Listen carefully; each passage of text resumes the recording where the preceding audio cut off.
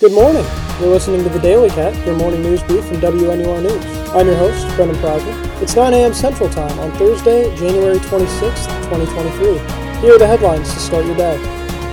Northwestern basketball had a fantastic night last night, with both the men's and women's teams winning on the same day for the first time since December 17th. The men's team defeated Nebraska on the road 78-63 behind a career-high 26 points from junior guard Ty Berry.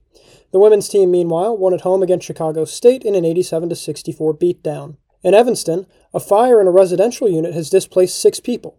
The fire at the 2-story building at 2002 Emerson Street was contained around 5:20 2 days ago, but due to smoke and water damage, the residents were displaced from the building.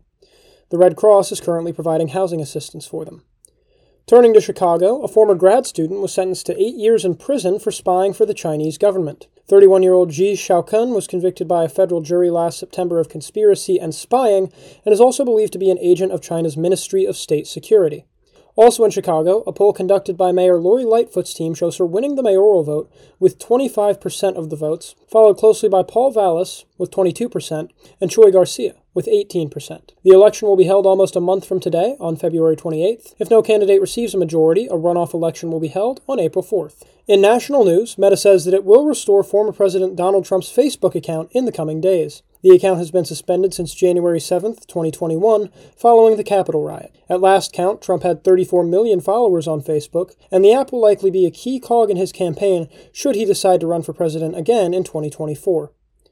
And finally, an asteroid roughly the size of a delivery truck will pass by Earth tonight, and NASA says it will be a near miss. The asteroid, which is estimated to be between 11 and 28 feet across, will pass by Earth roughly 2,200 miles above South America. But while this is one of the closest approaches ever, NASA says there is no chance of the asteroid hitting the Earth. That's all for today's Daily Cat. From Evanston, Illinois, I'm Brendan Prizeman. Be sure to check out more news stories on our website, WNUR.news. You can also listen to these stories live during our next news show, tomorrow at 6 p.m. at 89.3 FM or at WNUR.org. Thank you for listening, and we'll see you tomorrow morning for another edition of The Daily Cat.